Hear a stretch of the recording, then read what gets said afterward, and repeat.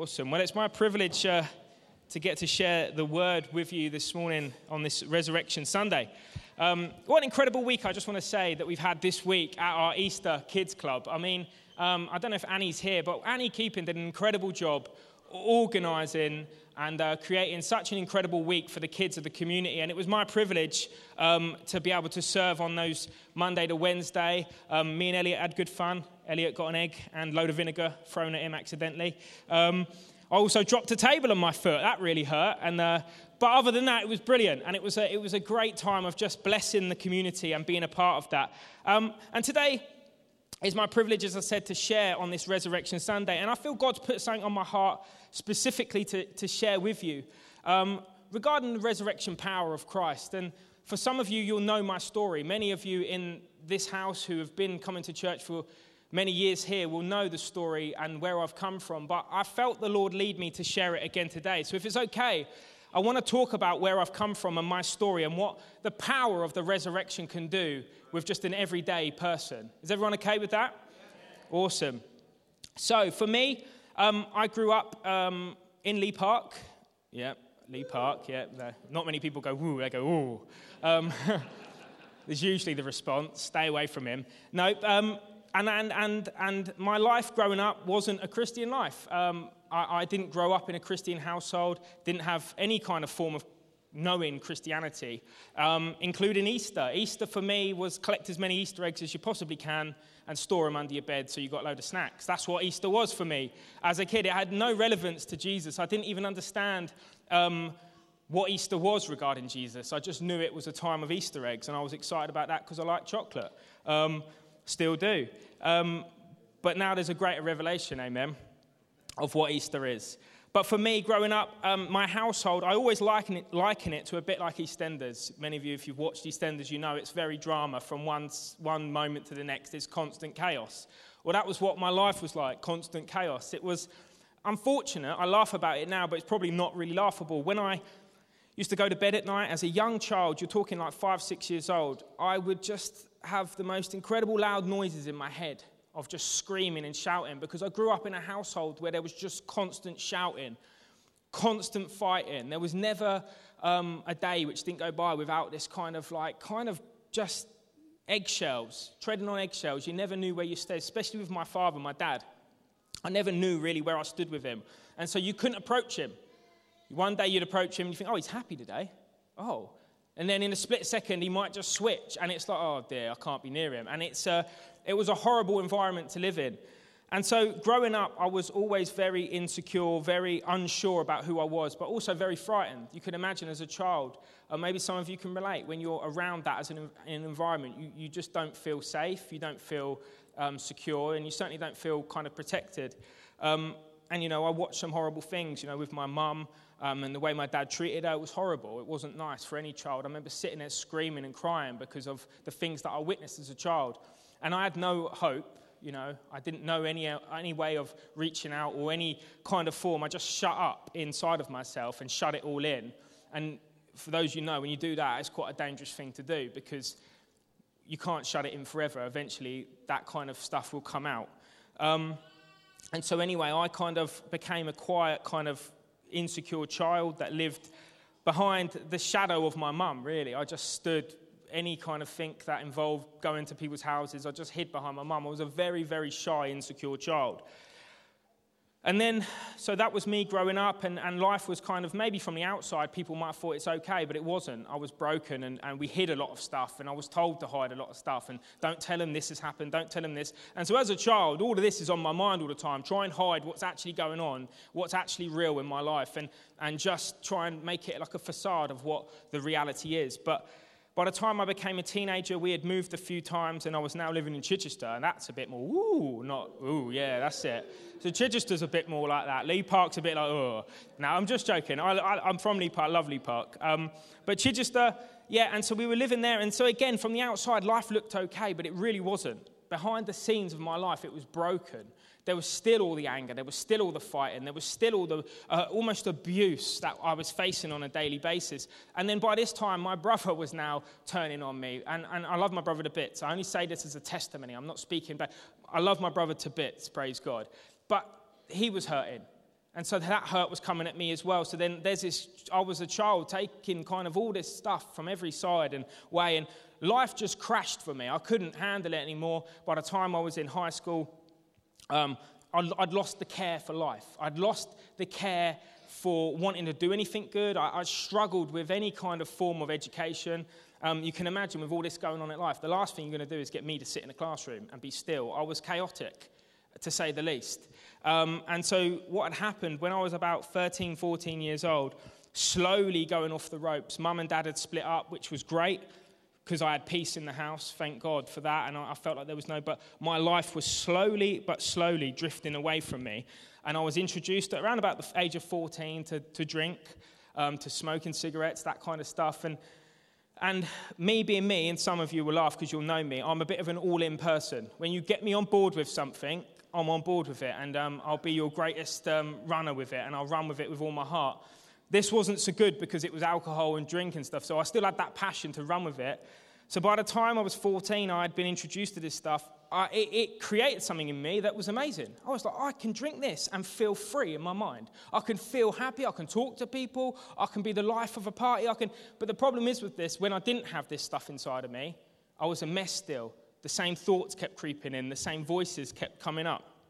And it was only when I was drinking and doing this stuff that I felt I was free. I felt like I had a bit of a life. I felt like I could enjoy myself. At 14 years old, this is not normal. This wasn't normal. But I didn't care. I was just going for it. I didn't really care. Education was out the window. By the time, as I said, 14, 15, doing this, about 10 months later, I was already taking Class A drugs, and my life was slowly drifting away from me. So here was this child introduced to alcohol. By 10 months later, I was taking pills, speed, any kind of form of drug. I was on it because I was just all in for it. I didn't care. And my friends even, I was escalating well above probably what they thought my life would go. And by the time I'd left school, I'd left before they told me to. I had to because they just didn't. I was chaotic. I was a bit out of control in school, and so that I was asked to leave. But my life was slipping away from me.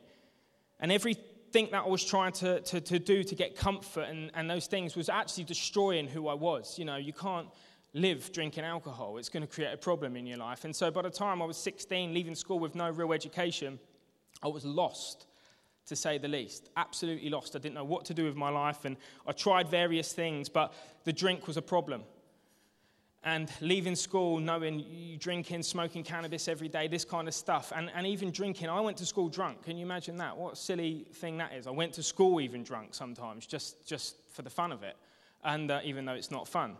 And again, my life was just slipping away, but all of this was going on whilst trying to maintain a normal kind of life, trying to get on, trying to get a job and things like this, but things just escalated worse, and I became aggressive, I became violent, I became a thief. I started robbing, started thieving, I lost friends because of the way I was. My good friends that I'd known when I was young, I turned on them because of my unstable mind and unstable ways, and my life was slipping away from me. And then I started carrying a knife. Why, I don't know. Just felt the need to feel like carrying a knife. I ended up pulling the knife out on someone and digging it into their throat and threatening them. Got arrested for that, as you would imagine, you should. And I ended up at the police station. And this was like now a continual thing in my life. I didn't know from one day to the next what I was going to do. I was so unstable in all my ways. It was just ridiculous. I would look in the mirror of my life, literally, and just think, what am I going to do today? I was so frightened of who I'd become, but I couldn't control it. I had almost started losing my mind to the point where, obviously, I was taking a lot of drugs. Speed was a big problem for me. Me and my friend would just take speed all the time, and we were just losing our minds. He ended up getting locked into a mental institute in Chichester, and I watched his life deteriorate, and I was thinking, oh my days, what is going on? You know, I'm now probably like 17, 18 years old, not got any real prospects for my life, struggling, just looking for that next fix, looking for the fun of the weekend, looking for that next thing that's going to make me feel okay about myself. But every part of my life was being taken from me at this young age. And something significant happened. One day I had a really big explosive moment where I ended up running down the road with a 10-inch kitchen knife just because I was lost in my mind. I was absolutely lost, and the police came and took me away, rightly so.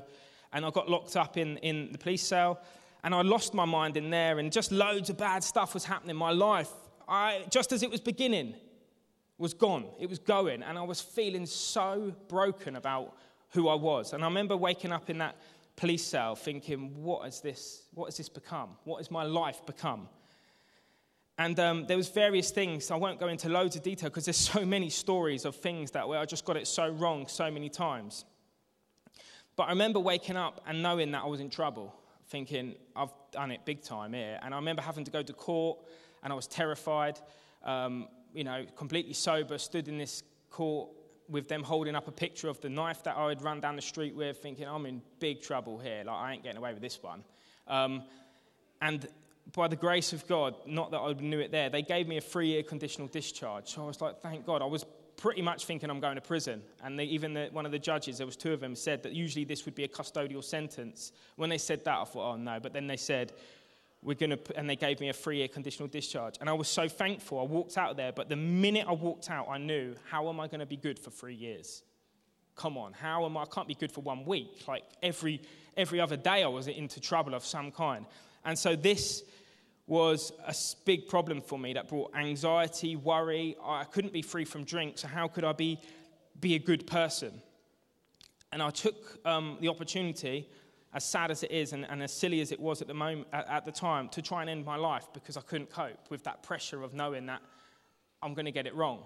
And I actually threw myself from a window and landed headfirst on concrete slabs, and I woke up in hospital with all kinds of problems. I had a fractured skull, I had a lacerated lung, broken ribs, a broken shoulder, my collarbone was broken. Loads of stuff had happened, and I had the revelation in that hospital bed that, why am I still alive? Why am I still alive? This is like ridiculous, like I shouldn't be here. And I started thinking more on this, and I started to think, maybe there's a reason I'm alive. Maybe. I had no godly input or any of this. I didn't even know what or who God was, but I just started thinking, maybe there's a reason I'm alive. And I dwelt on this for a while, but when I left hospital, slowly but surely I drifted back into that old way of living. I was now living on my own. I was kicked out of my house. So crazy Sean, was now living in Paulsgrove by himself, which is another area that you probably shouldn't have put me in. And things were going drastically wrong there. Honestly, the things that I was up to, I'd be waking up like one of these days, and the house was all smashed up. And I was like, what have I done? It's not even my house. Like, what is going on? And it was just constant chaos like this. I was just never good. It was just constant. I had no control in who I was, but I was desperate to feel the need to feel life or satisfaction in what life was, or just this need for purpose in who I was, and I couldn't find it in anything, and I was broken, and again, life was falling away from me. And then I had a friend who I was working with. It's funny how he was an evangelist, even though he never went to church, because he kept telling me about his friend that went to church, and he was like, you got to go to church. And I was thinking, that's weird, you're telling me to go to church, but you don't go to church. And I'd be like, I'm not going to church, because my picture of church was this big Gothic building with a man with incense, and I thought, I'm not really into all of that. Like, I don't think I could sit in it. Like, one, I couldn't probably sit in it. I'd be all like moving over the place, and I'd probably get told off. And that was my perspective of church. It was this religious thing. And I was so desperate one day, when everything came at the age of 20 years old, that I called upon this guy. I'd been at AA for about a month. Things had gone terribly wrong. And I called upon this guy, and I said, can you bring me to church? And it was this church. And he said, yeah, sure. So we came on a Friday night on that church on fire. I didn't know what to expect at all. And I walked into this building, this very building, 13 and a bit years ago, and something happened that would change me forever. I walked in, and I sensed something that I've never sensed in life before. This people that loved one another. There was a sense of joy, and I thought, and some of you here, you'll relate to it, because when you first walked in, it was the same. And it was like, what is this? And I was almost like not able to listen to what was I was just more observant of everyone. Like, this is an amazing place. And so I went home that Friday night, just a little bit like in awe of what had happened. And I came on the Sunday morning, a nervous wreck by myself in this very room, sat probably roughly at the back over there 13 years ago. And I said, I listened to the message, not that I really even remember it again, because I was too like, what is this? This is incredible. And there was that moment to give my life to the Lord. And I gave my life to the Lord, nervous, hand up, terrified. And in that moment, my life changed forever. In that moment, my life changed forever. what I didn't enter into was some religious thing. It was a relationship with the presence of the resurrected Jesus that changed me forever. Now, I walked out this room completely shocked by what happened to me, because it was like, as I said yes to Jesus, there was like a blowing over me that removed this loud noise in my head. And the peace of God that came upon me in that moment, I've never experienced anything like it in my life up to that moment. The power of God changed me. I never drank a single drop of alcohol ever again. I never touched a single drug ever again. I never needed any of that stuff ever again. And it wasn't anything I'd done because I'd done the stuff at the doctors. I've tried it in my own strength. It was the power of the resurrection of Jesus that changes you forever. See, when you come into contact with him, not religion, him, he will change you forever, amen? In my life, I wouldn't have ever dreamed of the life that I've got right now. Do you know one of my biggest fears in school was public speaking? The power of God can change all of that. The resurrection of Jesus can change any of that. Any fear, anything that's ever been put over you can be taken away and transformed, amen? See, Jesus is our satisfaction. He is everything that I need in life. You know, I'm married with 3 incredible children, a beautiful wife. Never dreamed of such things. I couldn't even lead myself. Now I feel I have the pleasure of leading others and helping them grow in God. This is a boy that had mental health issues going out the door. It was unbelievable. Depression, anxiety, fear, all of these things were governing who I was. At the moment I met Jesus, those things stopped because his power blew it away. And by faith, I trusted that I do not have the spirit of fear, but power, love, and a sound mind. By faith, I trusted that I am a new creation in Christ Jesus. All things had become new. Why? Because he rose from the dead so that I could have these things. And I claim them by faith. Amen? And now I walk in the authority God has given us, given you, given me, to know him. And I just want to share off the back of this, as I said, that this isn't for any special person. This is for all of us. To have an encounter with the resurrected Jesus. He wants you to come into contact with him so that your life will never be the same again. He wants you to encounter him on a daily basis, that your life would never be the same again. And as I was thinking, you know, on Friday we had our Easter egg hunt, which was a great success again. And as I was dwelling on this over the last couple of weeks, I started thinking about Easter and the Easter egg hunt and how life often can be like a hunt, can't it? It can be like an Easter egg hunt in our own life, searching and seeking. And God just dropped that word on me in Matthew 7:7-8. It says, "Ask and it will be given to you. Seek and you will find. Knock and the door will be opened to you. For everyone who asks receives, the one who seeks finds, and to the one who knocks the door will be opened." What a beautiful invitation Jesus offers us. That he's asking you to knock. He's asking you to seek him. To seek him means to go in search of him. And there's a promise in Jeremiah 29:13 that says this: "You will seek me and find me when you seek me with all your heart." Come on, when you seek him with all your heart, his promise is that you will find him. Not religion, not going after religious ceremony and stuff like this. Seeking God for yourself, that you could hear him on a daily basis and know him for yourself. The power of the resurrection that will change you forever, and your life will never be the same again. Because his love will enter your heart and you will never ever be the same again. You won't. His love is the greatest thing that we have. He went to the cross because he loved you. He never had to do that. He was happy with his Father in heaven. He came and was born and went to the cross and rose again for us. And I love that. And he says then, if you seek me now with all your heart, you'll find me. I want to be satisfied in life, and often satisfaction we can get in life through certain things, certain circumstances. We can find satisfaction maybe in certain things we do, and maybe right now you're thinking of things where you've been satisfied. I think of things like customer service. It's a classic one. I've certainly had bad customer service, and you're left very unsatisfied with it.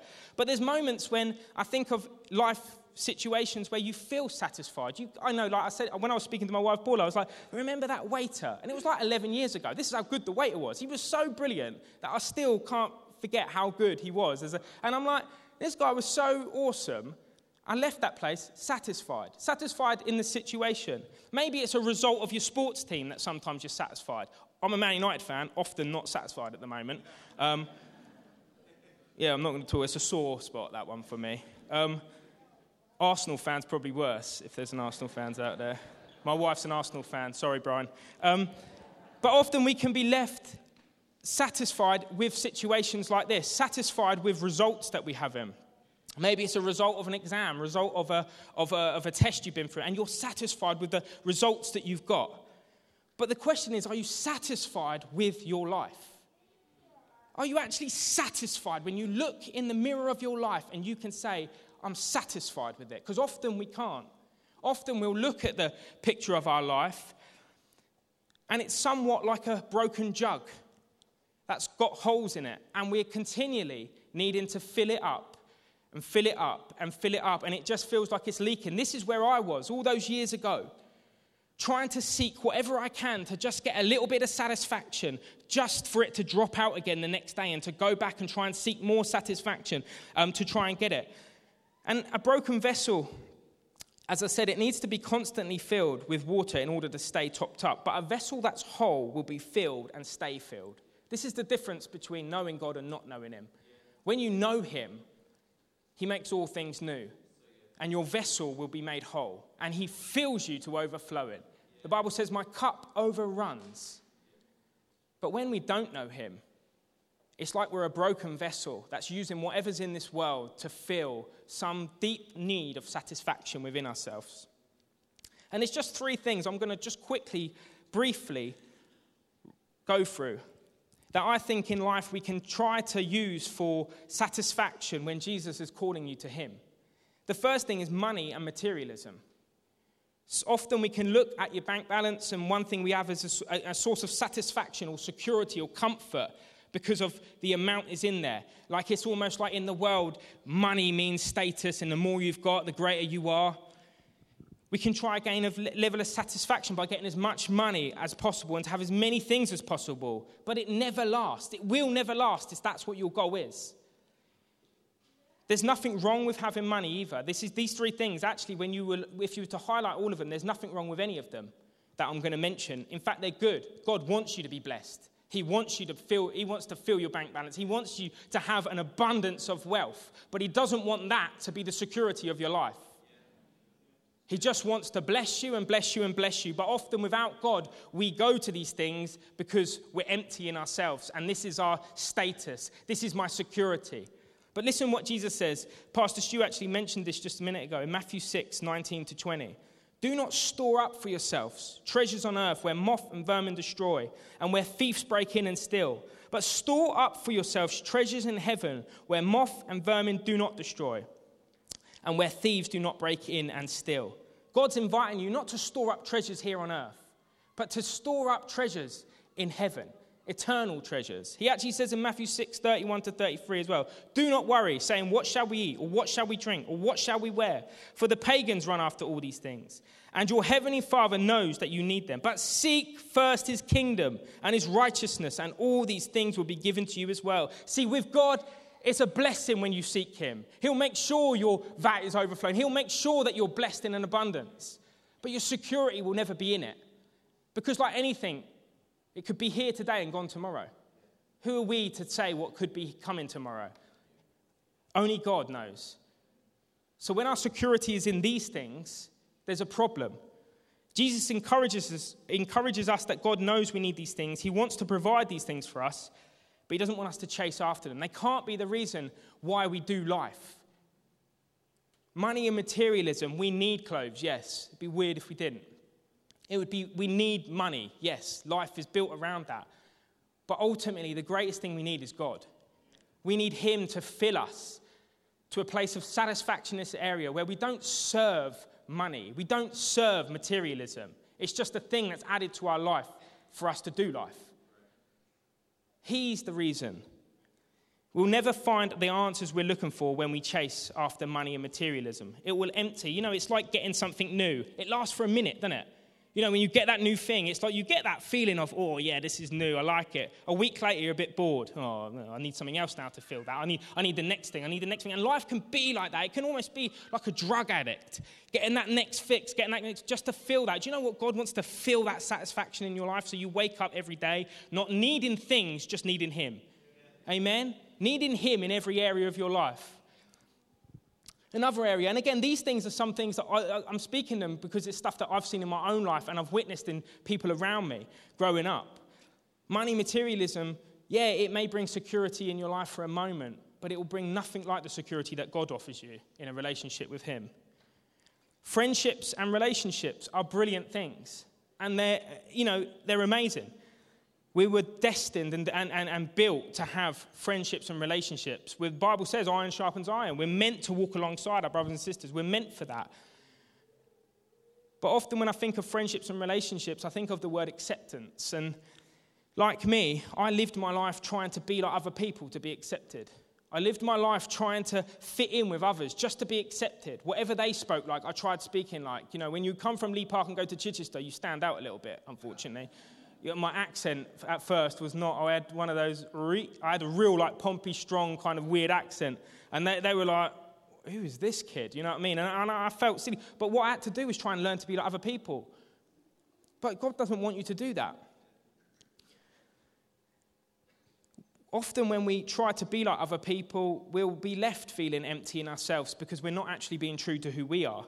And actually, if we're putting all our reliance and, just that, life is about having friendships, relationships. As long as I've got that bunch of friends there, then I'm going to be all right. And if I haven't, I'm going to be a problem. It's going to be a problem. But actually, we all want acceptance.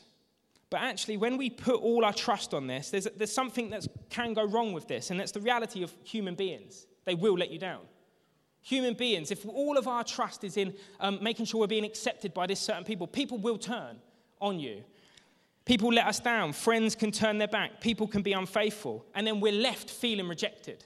We're left feeling unaccepted and then left feeling like there's something wrong with us. Why? Because we've put our reliance on human beings. I remember there was a moment, I used to live in a pub. When you got a drink problem, this was not the best place to live. But my mum, unfortunately, was with a man that ran pubs. And so this made my stories a lot crazier, but I haven't got time to go into them. But there was one that I'll share. And it was this moment, there was these boys in the pub, and I was trying to fit in with them. I was trying to be like them, and they had everything. They had all the nice clothes, they had everything, and I couldn't match in with them. And there was a horrible moment that I felt like I was in their little crew. And then they invited me back somewhere, and all of them turned on me. And they wanted to beat me up. Every single one of them. And I had to run for my life, and they chased me. I had to hide. And I was like, wow, people are horrible. That is the reality. And I felt, and it got me thinking even more about Jesus. Jesus himself had every single